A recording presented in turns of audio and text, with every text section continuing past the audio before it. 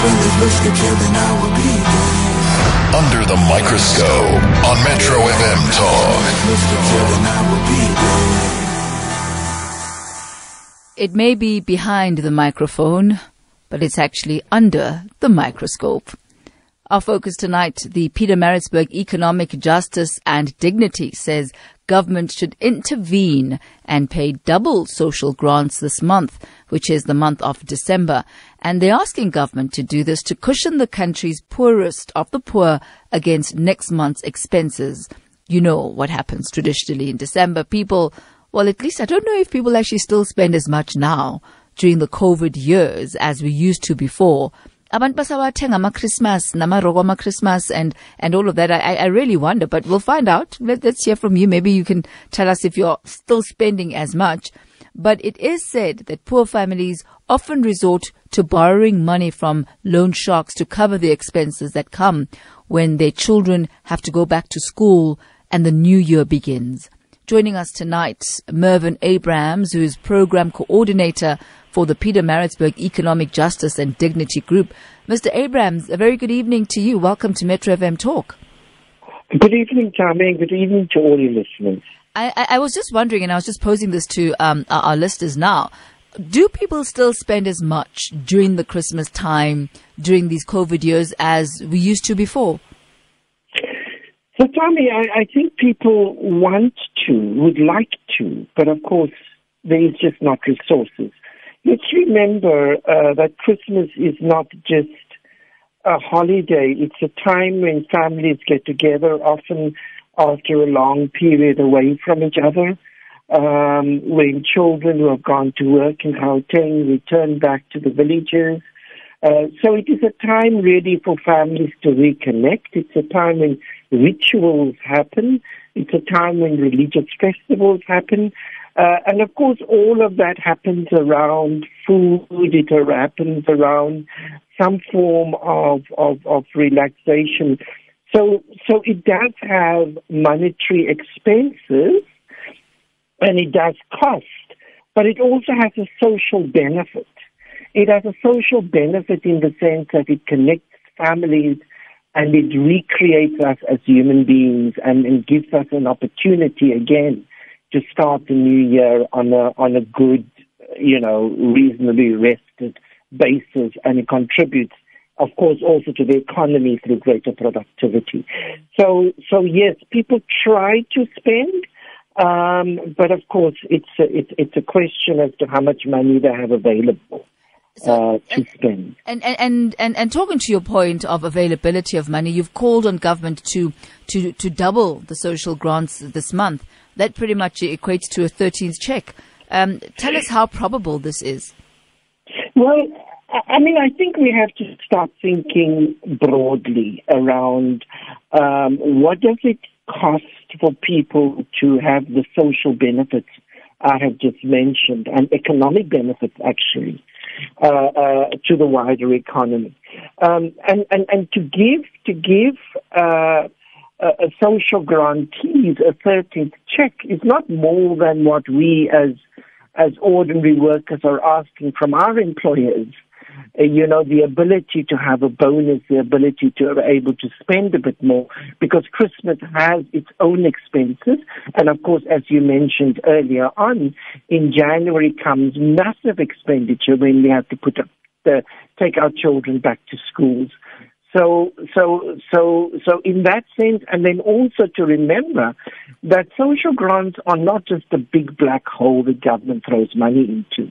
In fact, through social grants, government is actually stimulating the economy, because every single cent that is received in social grants are spent either in taxis, keeping the taxi industry going, either through buying food or other things which keeps the retail sector going, etc. So it's an investment really in the economy, but through people who can least afford it.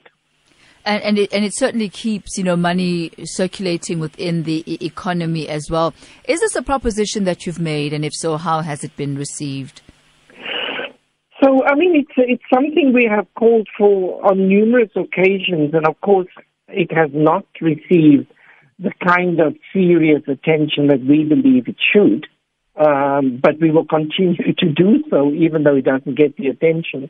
Because, it expresses an idea around how we can actually begin to breach these levels of inequality and the depths of poverty in our country. We have to think differently around the economic trajectory. And in the past, government has always invested in businesses. I mean, it's not true to say that government is only investing in poverty relief by giving social grants. Government is also investing in businesses. A couple of years ago, we saw the corporate income tax drop. That was an investment in business, which actually presented us with nothing. Actually, unemployment increased well above that. Then there was the investment of the youth subsidy to businesses to employ young people. That has not contributed to bring our unemployment levels down. So we have to find other ways, and we believe that by investing in the supply and the demand side, of the economy, which stimulates demand, will actually have a beneficial effect for the entire economy, as well as for companies who are producing various goods and services. What do people traditionally do when times are hard? So what the people that we are in contact with tell us, and this has been going on for years now, is that as cost of living becomes more and more expensive, they cut back on whatever their expenditure are. So, for instance, they cut back on the use of electricity when electricity prices go up, on food when the food prices escalate and spike. And so what we are actually seeing is that people have no other means but either just to cut back on what they consume, or, as you had said earlier, people have to go to loan sharks. And, of course, that has its own problems because of the amount of interest that needs to be repaid.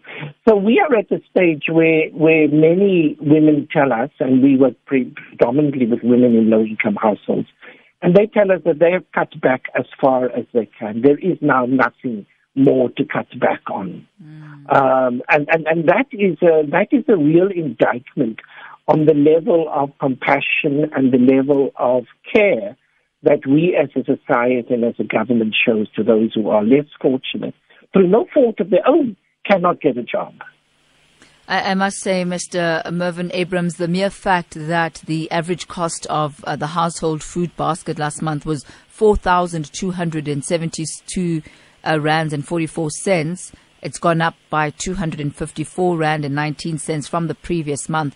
And just looking at those figures, you can see that even with the social grant, just making ends meet almost seems like an impossibility. Like, how do you do it?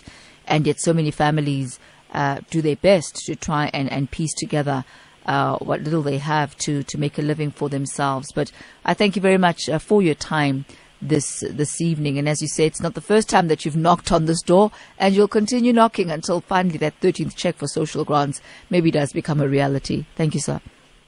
Thank you so much, Tammy. Thank you for your listening. Thank you. That's Mervyn Abrahams. He's program coordinator for the Pietermaritzburg Economic Justice and Dignity Group, calling for double social grant payments for the month of December, because come January, ikoloto na bomashonisa come knocking on the door as kids have to get back to school, and you've got to pay back all that you consumed during the December holidays. Well, that's how we come to the end of our time together. It's been an absolute pleasure. I'm Tami Ngubeni, sitting in tonight for Ayabonga Grou, and thank you to our team right here at Metro FM Talk. I'm handing you over now to the man behind the jams, Sintle.